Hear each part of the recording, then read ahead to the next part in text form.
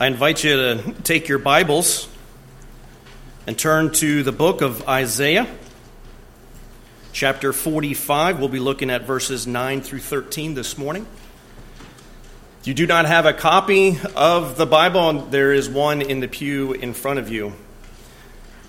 It would be good for you to see what God has to say, to not just take my word, but to see it for yourself.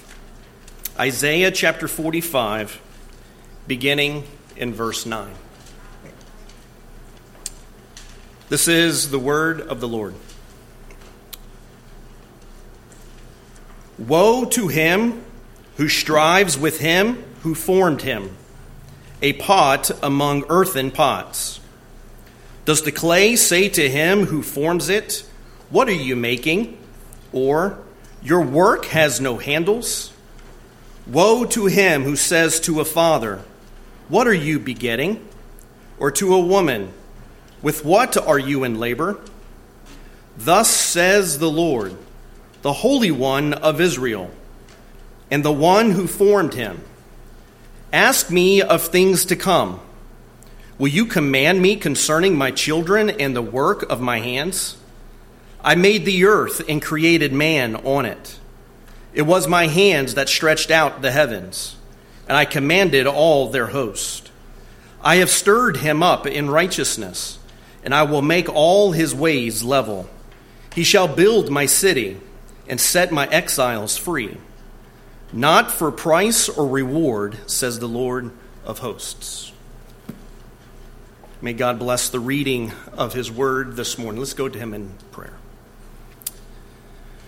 God, as we turn now to the reading and now preaching of your word, Father, I pray that you'll help me not to speak in error, but to be faithful to you and to your text.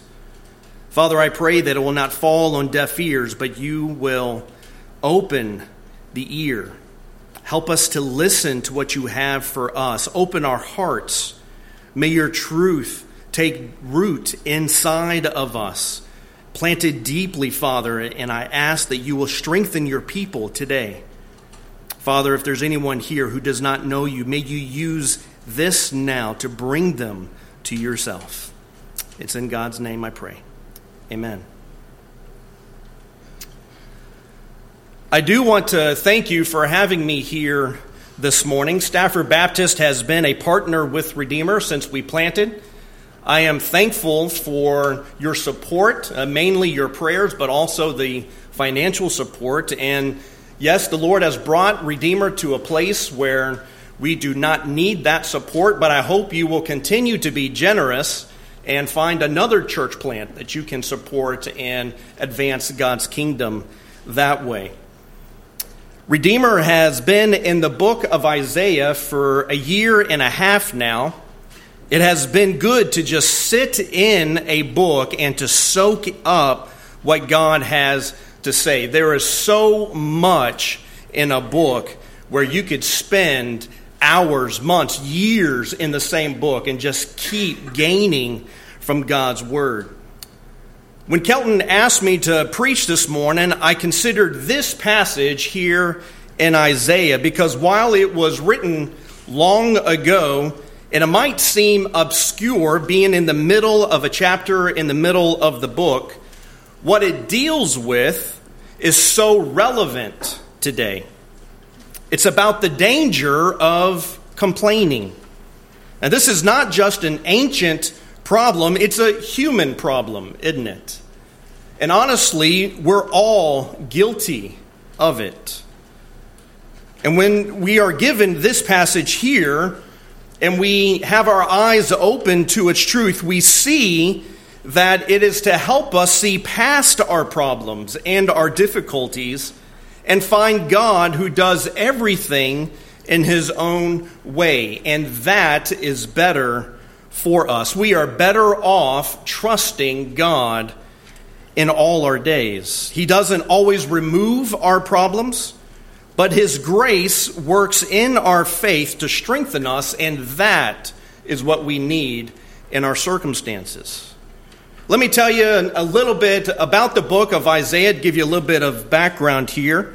Some call it the great work of the Old Testament, because it takes all that happens in the Old Testament and puts it on a clear path toward the cross.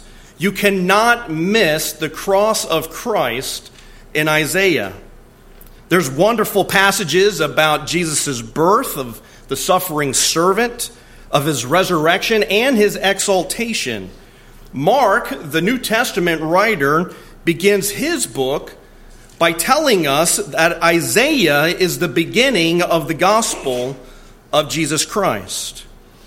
The overall theme of Isaiah is the clearest in Isaiah 12, verse 2, where God says, "Behold, God is my salvation. I will trust and not be afraid." Now, this echoes the meaning of Isaiah's own name, which means the salvation of Yahweh, or what I've named in our series at Redeemer, the Lord saves. Isaiah is a prophetic book about God saving his people, even though we don't deserve it. God tells us he will bring his people to himself so that they will know him and become satisfied. The very things that are missing when we complain and grumble. God wants to remove all of that so that we are now face to face with him. That in itself is amazing if you just step back and think that God wants you face to face with him. But how God brings us to himself is even more amazing. Isaiah was given a vision of the Messiah, a deliverer, and then told what to say to the people. And we now know that his vision was of Jesus Christ, of his redemption, and now what we receive as a gift through faith. Here in the middle of Isaiah, after a long series of judgments that takes up the first half of the book, we're told of King Cyrus of the Persians. If you look at verse 1 of chapter 45, God calls Cyrus his anointed. Now, this may seem strange to you, as it did to me. Cyrus would free the Israelites who had become enslaved by the Babylonians. The thing is, Cyrus is not a Jew. He was a pagan king. That doesn't fit the separation between God's people and the pagans. Pagans are unclean and ungodly. But the thing is, the Israelites themselves were ungodly. By this time in chapter 45, they were not pursuing God. They were more concerned with what was all around them, and they complained about it all. They weren't considering God's holiness or upholding his name. They had become just like the pagans. They were complainers with the view set on the world and what only happens in their life. What danger this is for any of us. Think of a family taking a road trip. Every parent can relate to the challenge of taking a road trip with the kids. Loading the car with everyone's luggage, packing everything in to where there's just a small area to see out the back, driving for hours and hours crammed together, and where the kids are asking, "Are we there yet?" Maybe you have a memory of asking that yourself. Maybe you're the one that always needs to know how much time is left to get there. Many of us laugh at it now, and maybe it's one of your family's favorite stories to tell. And when the kids first ask, "Are we there yet?" most parents are understandable and gracious, especially to the younger ones. But as it's asked over and over by the older ones, we all know the potential, and I say the potential, of a heightened, elevated response.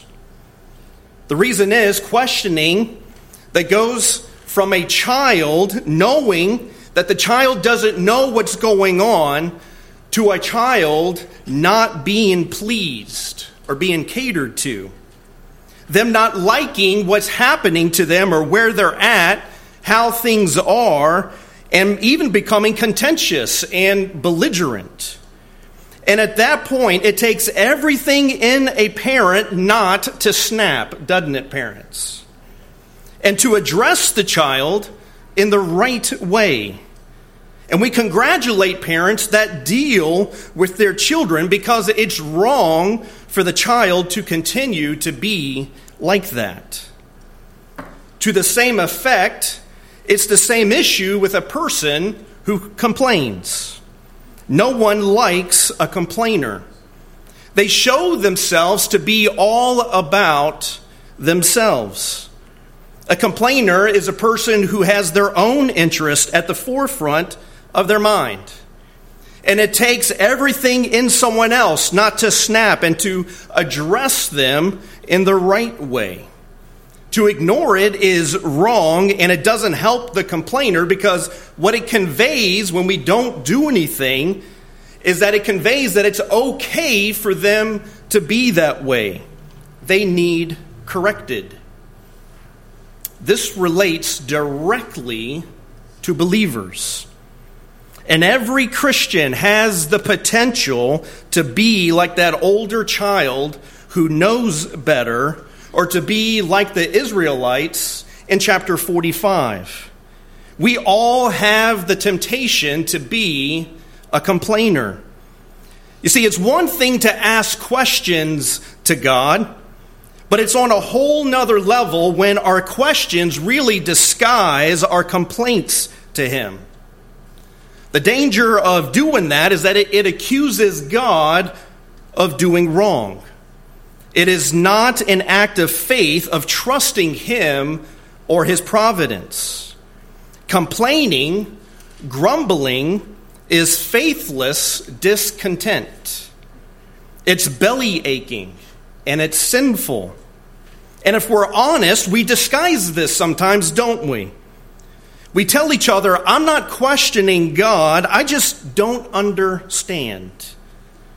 There's a difference between seeking understanding in what you don't know and being critical or even blaming God. Earlier in the chapter, we're told that God is the only God. God said in verse 5, I am the Lord, and there is no other. Besides me, there is no God. What God is saying is that He is the only divine being. Only He knows all things. Only He directs this world, and He does it as He sees fit. And we are to trust His loving care, even when it doesn't seem to fit what we think should happen. He tells us throughout Isaiah that He will use whomever He chooses as His instruments. Sometimes pagan kings, sometimes non-believers, to accomplish His will. He has eternal rights to preserve His creation however He wants, because, and the only reason that you and I need, because He's God. He says that everyone exists to know Him. And on our own, in our own lives, we will have circumstances and situations and experiences that He gives so that we will know Him and know Him better. He shapes life that way. And sometimes it's in unexpected ways. In verse 7, even calamity is created by God for His sovereign purposes. So in our passage here, the prophet is restraining people who want to complain about life being different than what they want, especially when they are in times of adversity or unexpected circumstances. Or maybe they have to deal with someone that they don't want to deal with. People need to understand that they have a limited view of life. Do you realize that this morning? Your view of life is only one small piece of all of life. We need to trust the only one who has the panoramic view of all of life. Now, Isaiah is talking to those who scoff at the idea of God causing calamity, or those struggling to accept that God would use pagan men who don't know him, questioning God for using disaster or Cyrus, a pagan king, to deliver them. It doesn't fit their idea of God. And for you and I today, on this side of the cross, we know that Cyrus was a precursor to the real deliverer. And so this warning about complaining is to us on this side of the cross about how God planned and worked salvation in Jesus Christ, the way he did it, and complain maybe about our lives now in Christ. We are not to grumble and fight against God or murmur and criticize his ways. The flesh in us prompts us to grumble. Not only does this set us against God, what God is doing here, the warning, is God looking out for us about grumbling.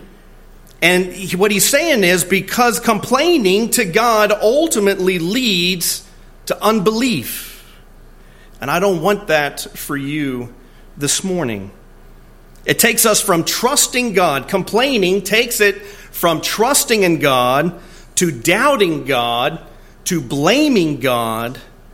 And that is so dangerous. Isaiah tells us not to complain to our Maker about how life is. We are not to criticize the Creator or his creation.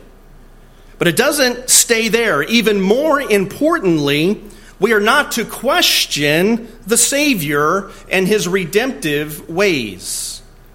And I will show you how this passage goes from God's sovereignty in creation and all things in life to the deeper and more urgent and more important issue of God's sovereign right in redemption.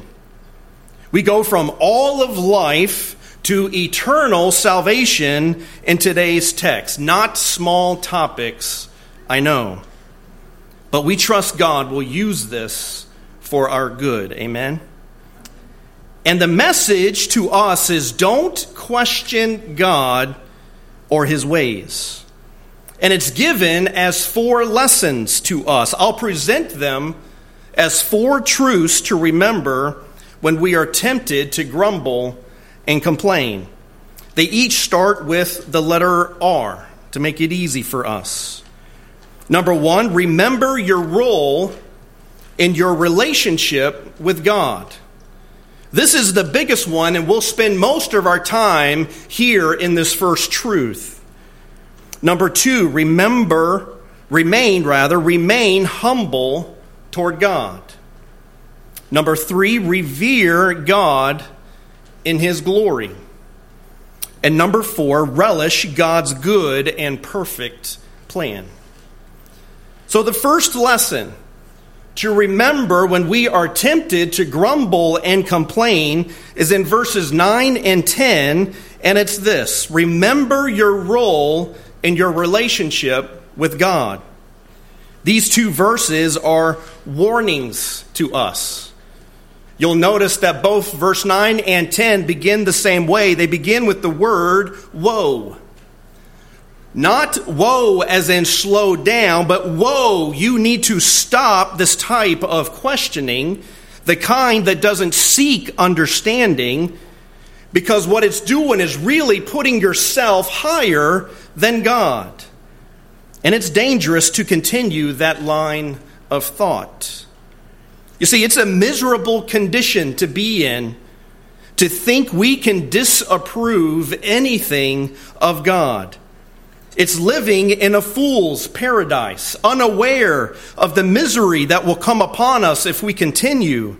This is a warning from God to his people not to take offense in how he does things. Don't question his eternal rights. We do not want to be on opposite sides from God. Why? Because it won't work out for us. If we put ourselves against the omnipotence and the omniscience of God, it's like giving an infant a spoon of baby food and telling the baby to eat. We all know what will happen, don't we?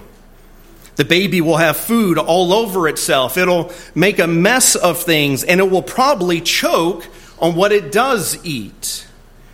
That's us trying to scoop up God's work and trying to make some kind of sense that we come up with. Whoa, we don't want to do that. We'll choke. Honestly, though, at first glance, when we put ourselves in the position of the Jews, it's not hard to think that this prophecy at the beginning of the chapter, what it sounded like about Cyrus delivering them, what it sounded like to the Jews. Returning from Babylonian exile would sound like another Exodus. More miracles being performed for them. Another Moses leading them to the promised land. So it would seem unreal to them to have a pagan deliverer that Isaiah just told them about. Someone who didn't know the Lord. From their perspective, it didn't fit the covenant God made with them. But that's the wrong perspective to have. We always step on the wrong path when we set out in our own perspective. The prophecy of Cyrus gives us insight in how we are to look at our own lives. Not in our own perspective, not in our own finite, limited view of life, but always looking for those indications and pointers that God gives about his view of life. By using Cyrus, he certainly shows that he is God. The Israelites had problems with idols, but God says the idols of this world cannot choose non-worshipers to do their bidding. Idols are not able to do that. But God, who is sovereign over all, has both the right and the creative power to use and to do whatever he decides to do. Who are we to question his ways?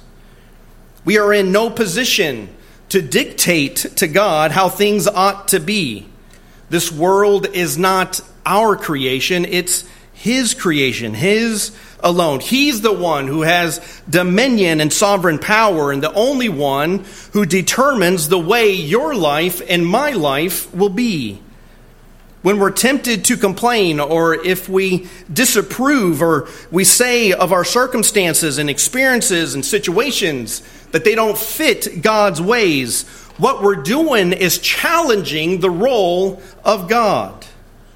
We are refusing to let God be God. And in essence, what we're doing is saying we ought to be God, that we know better.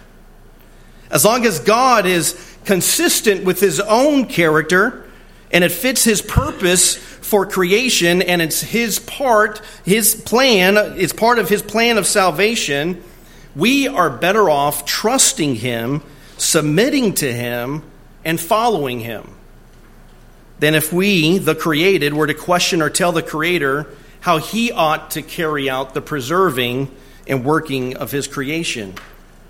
Now in verse 9, it says, a pot among earthen pots. Does the clay say to him who forms it, what are you making?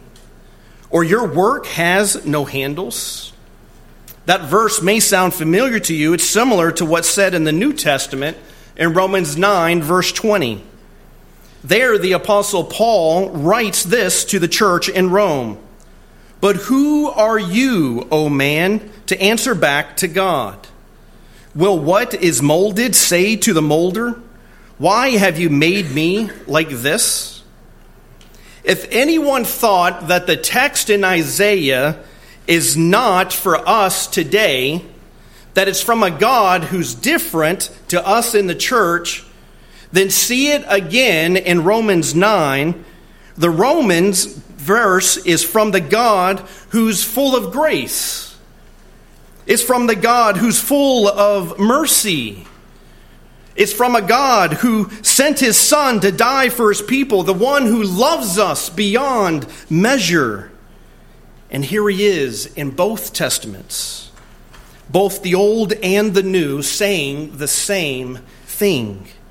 You see, God has not changed, nor will he ever change. His authority still stands. He remains high above us, even when he bends down low to us. God said this is to his people in Isaiah's day. He said it before in chapter 29 of Isaiah. He'll say it again in chapter 64. This idea of the potter and clay is not something we are to quickly skim past. It's not just a simple head nod. Okay, God, you're the potter, I'm the clay, so now let's get on to the good stuff. No, God lets us know in both Testaments, and this time for a second time in Isaiah, that the clay is never on the same level as the potter. And the clay is not to question the potter's motives or his works or the results of his works. That last part's a lot harder, isn't it? It's easy to look at other people and see them questioning God's motives and his work. And by God's grace, we may see it in ourselves, but rarely are we aware of how often we complain of the results of his work. Just ask ourselves a few questions. How often do we not like who God puts over us? We think we know better.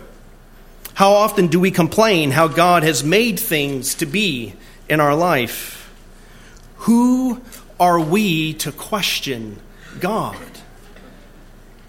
He said that we are made from the dust of the ground in Genesis.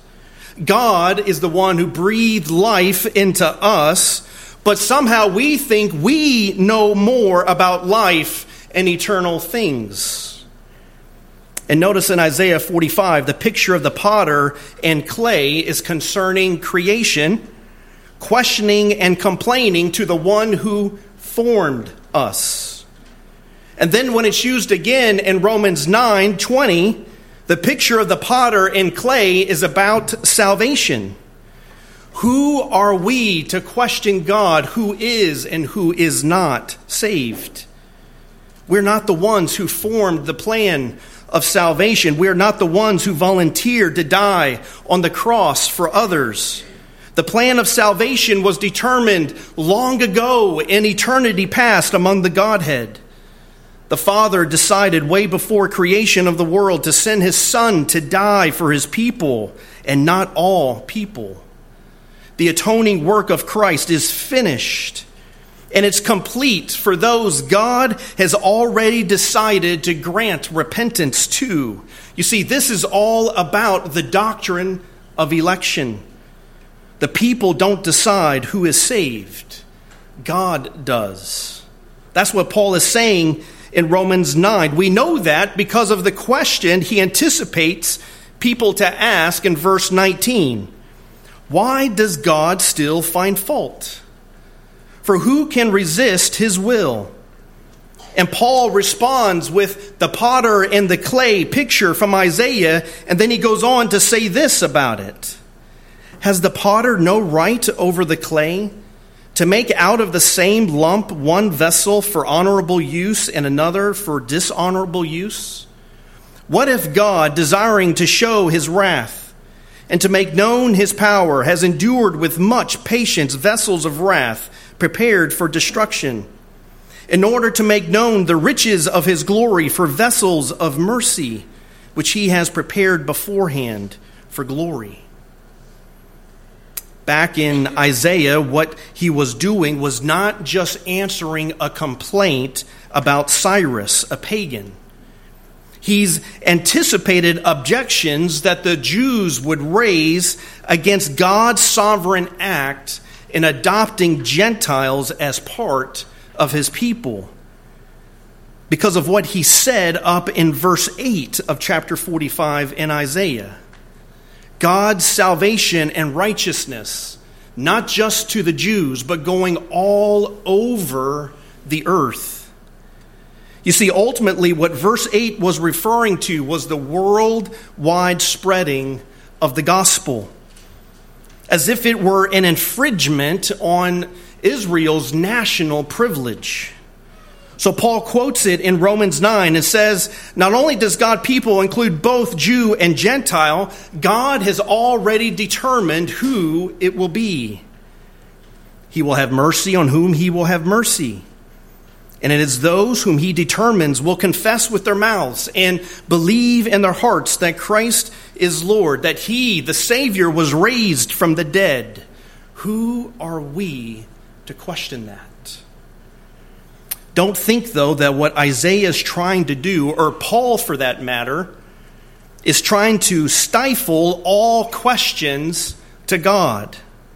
God permits questions to him. In fact, he even encourages us to ask questions. In verse 9 in Isaiah, it is not an embarrassing question that God needs to avoid, nor is it one that doesn't have a good answer. What we're being told is don't murmur. Don't struggle with what God has decided and with what he's doing. Don't contest his power and authority. Don't assume we can translate our values and our understanding and put them on an eternal scale. We are quite out of our league in the infinite and the sovereign sphere, from creation to salvation. In verse 10, God reiterates this. If it's wrong for a child to scold and find fault with his parents for bringing him into the world, then it's wrong to find fault with God for his dealings with us. This is God once more declaring his sovereignty. God is once more declaring his superiority to everything, from all the false gods to the folly of man. The Lord exhorts all nations, all peoples, to turn to him for salvation. We are not to question his ways or to complain how he does it or in any way disapprove. It is wise to submit and to trust God's infinite wisdom and his goodness in our lives, especially in salvation. We have an example of grumbling earlier in the Bible. You may remember in Exodus 16, we read after God liberated his people from Egypt that the Israelites were complaining about Moses and Aaron. However, in reality, who is it that they're complaining to? In verse 8 of Exodus 16, Moses said, "Your grumbling is not against us, but against the Lord." You see, when you complain about anything, it can be the rain or how hot it is. It can be how you look, about your hair or the shape of your nose, about what you have or what you don't have, what you're not included in or what others are doing, the music in the church, or how hard the Christian life is, or what God is or is not doing in your life. When you do those things, you are not just complaining to yourself or to those around you. It can be verbal, in person or in the phone. It can be a post on social media. It can be a text. Any form. What you're doing is actually complaining to God Almighty. You are murmuring and criticizing the Creator, the sovereign ruler of the universe. You're insulting and offending God. You have forgotten your place. Here's the danger we need to pay careful attention to. When left unchecked, When we forget our role in our relationship with God and we begin to complain or ask criticizing questions, it can lead to ingratitude. It can become the stiffening of pride, distrust, and then rebellion, and ultimately the death of faith. The cure for complaining is to remember our Creator in all that He has done. See His handiwork. Know that He has eternal rights as sovereign Lord. Remember more than that. Remember that He is a good God who cares. Not like the idols, those false gods that can do nothing. Look at how God cares for you. See Christ. Be thankful that Christ died for you, that He has included you in His family by adopting you and giving you eternal life. Those of you who are Christians, do you realize He has given you something so much greater than this life? Everything in your life now, you have something better if you have Christ. Eternal life with Him is yours through faith in Christ, by God's mercy and His grace. So remember your role in your relationship with God and what He has begun with you. Remember, it's His doing by giving you faith in Christ. As Creator and Savior, it's His relationship to do with it what He will, and your life in Him to do what He will. I spent a good bit of time on this first lesson, I know, but we have to get this one right. We need God to work this into our soul if we want to move on to the next three. Let me do that quickly. Number 2, the second lesson for us is remain humble toward God. See, we had to begin with our role in the relationship. You have to know your role with God in order to remain humble. Because verse 11 is applying the warnings in verses 9 and 10. It takes our role in this relationship with God and then explains how we are to live in that role. It does it in the form of a question. God says, "Ask me of things to come. Will you command me concerning my children and the work of my hands?" God is the one who sets things to come. He makes the future happen. For the Israelites, it was Cyrus coming.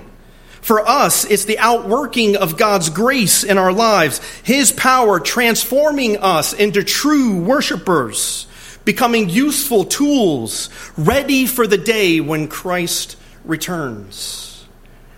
Notice God says there, He is the Holy One of Israel. What He's pointing out is that only He is the one that always does what is right. He's the Holy One. So don't presume to know everything there is about God or what He's doing in your life or in others. Like you know what His next move will be. None of us do. We are dependent on God for what is right. What that means is that we need to be humble, taking the lower place in this close relationship with God. That is where you and I belong. The relationship that God has with us.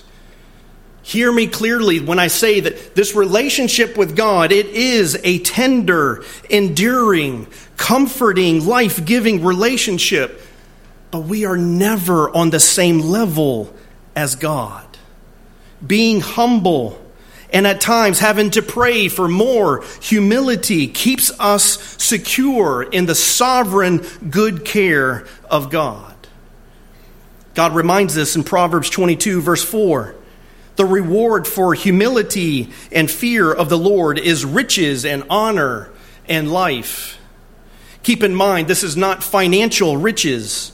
It's receiving the riches of God's grace in Ephesians, the abundance of life that Jesus taught in John, and the honor of God saying that you have a seat at His table. Those who remain humble toward God have the honor of being with God. And recognize humility has to come from the heart. It's not an act that you do. It's not a performance that we do.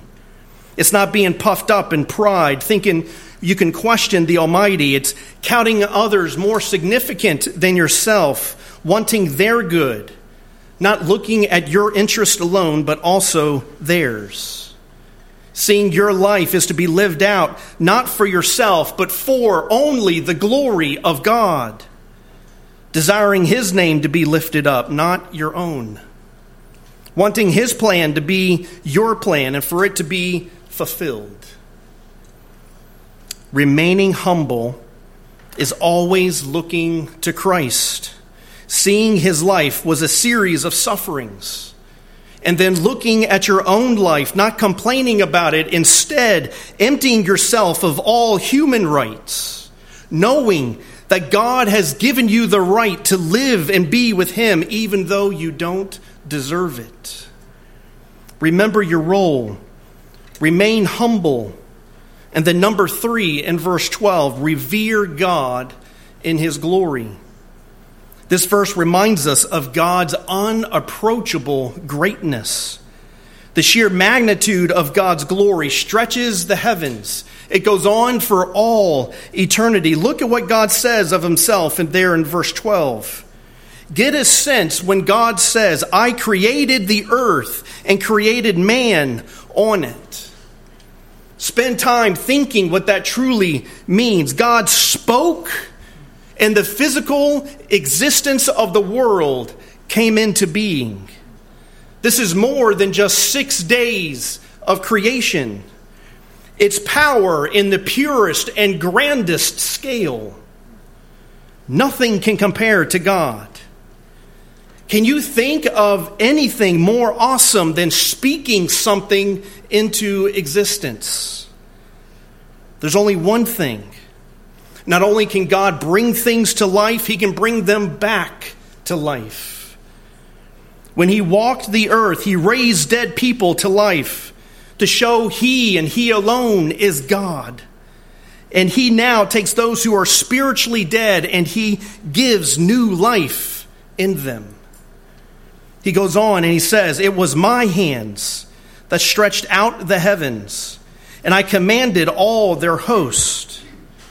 You see, Christ stretched out His hands and commanded the sins of His people to be forgiven forever. He goes on to say in Psalm 19 that the heavens declare the glory of God and the sky His handiwork.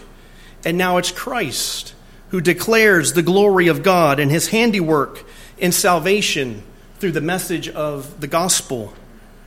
Do you revere God in His glory? Does it unsettle you when God says, I am the Lord and there is no other? I don't mean that in a frightening way, but are you awestruck and drawn to God? When you are admiring God for who He is, there's no room to complain. There's only reverence and worship. Take time to learn of God's attributes. Fill your thoughts with what we know about God in His Word, and your grumbling will be replaced with praising Him. So remember your role. Remain humble. Revere God in His glory. And number 4, in the last verse of our passage, verse 13, relish God's good and perfect plan. This verse is another assurance that God is sovereign, meaning He is in control. And His appointment of Cyrus is from Him. Cyrus is the plan, and it's a good plan and a right plan. God made a way for His people to return and build the city that was the center of His worship. They were set free, not by accident, but through God appointing Cyrus. Cyrus didn't decide it. God did alone. God has made a plan for Him to get the glory, and that plan includes the rescue of His people. He's made a way for us to come to Him and worship, not by accident, but through Christ's work on the cross. Take delight in God's plan of salvation. He has overcome all obstacles. He smashes all the chains that held you back from Him. His plan that includes all your experiences, all your sufferings, is all geared toward making you fit for his kingdom where you enjoy who he is forever. You see, what goes on in this life does not continue forever. Only God and all that he touches continues forever, and all who are in Christ then continue forever. Any experience that you have, good or bad, it will end in this life. Those of us who've been given eternal life, what is it that we have to complain? Remember your role with God. Remain humble toward him. Revere him in his glory and relish God's good and perfect plan. These truths are gifts to us to practice because Christ attained our role with God. He humbled himself for our humility. He shows us his glory, and he is God's good and perfect plan.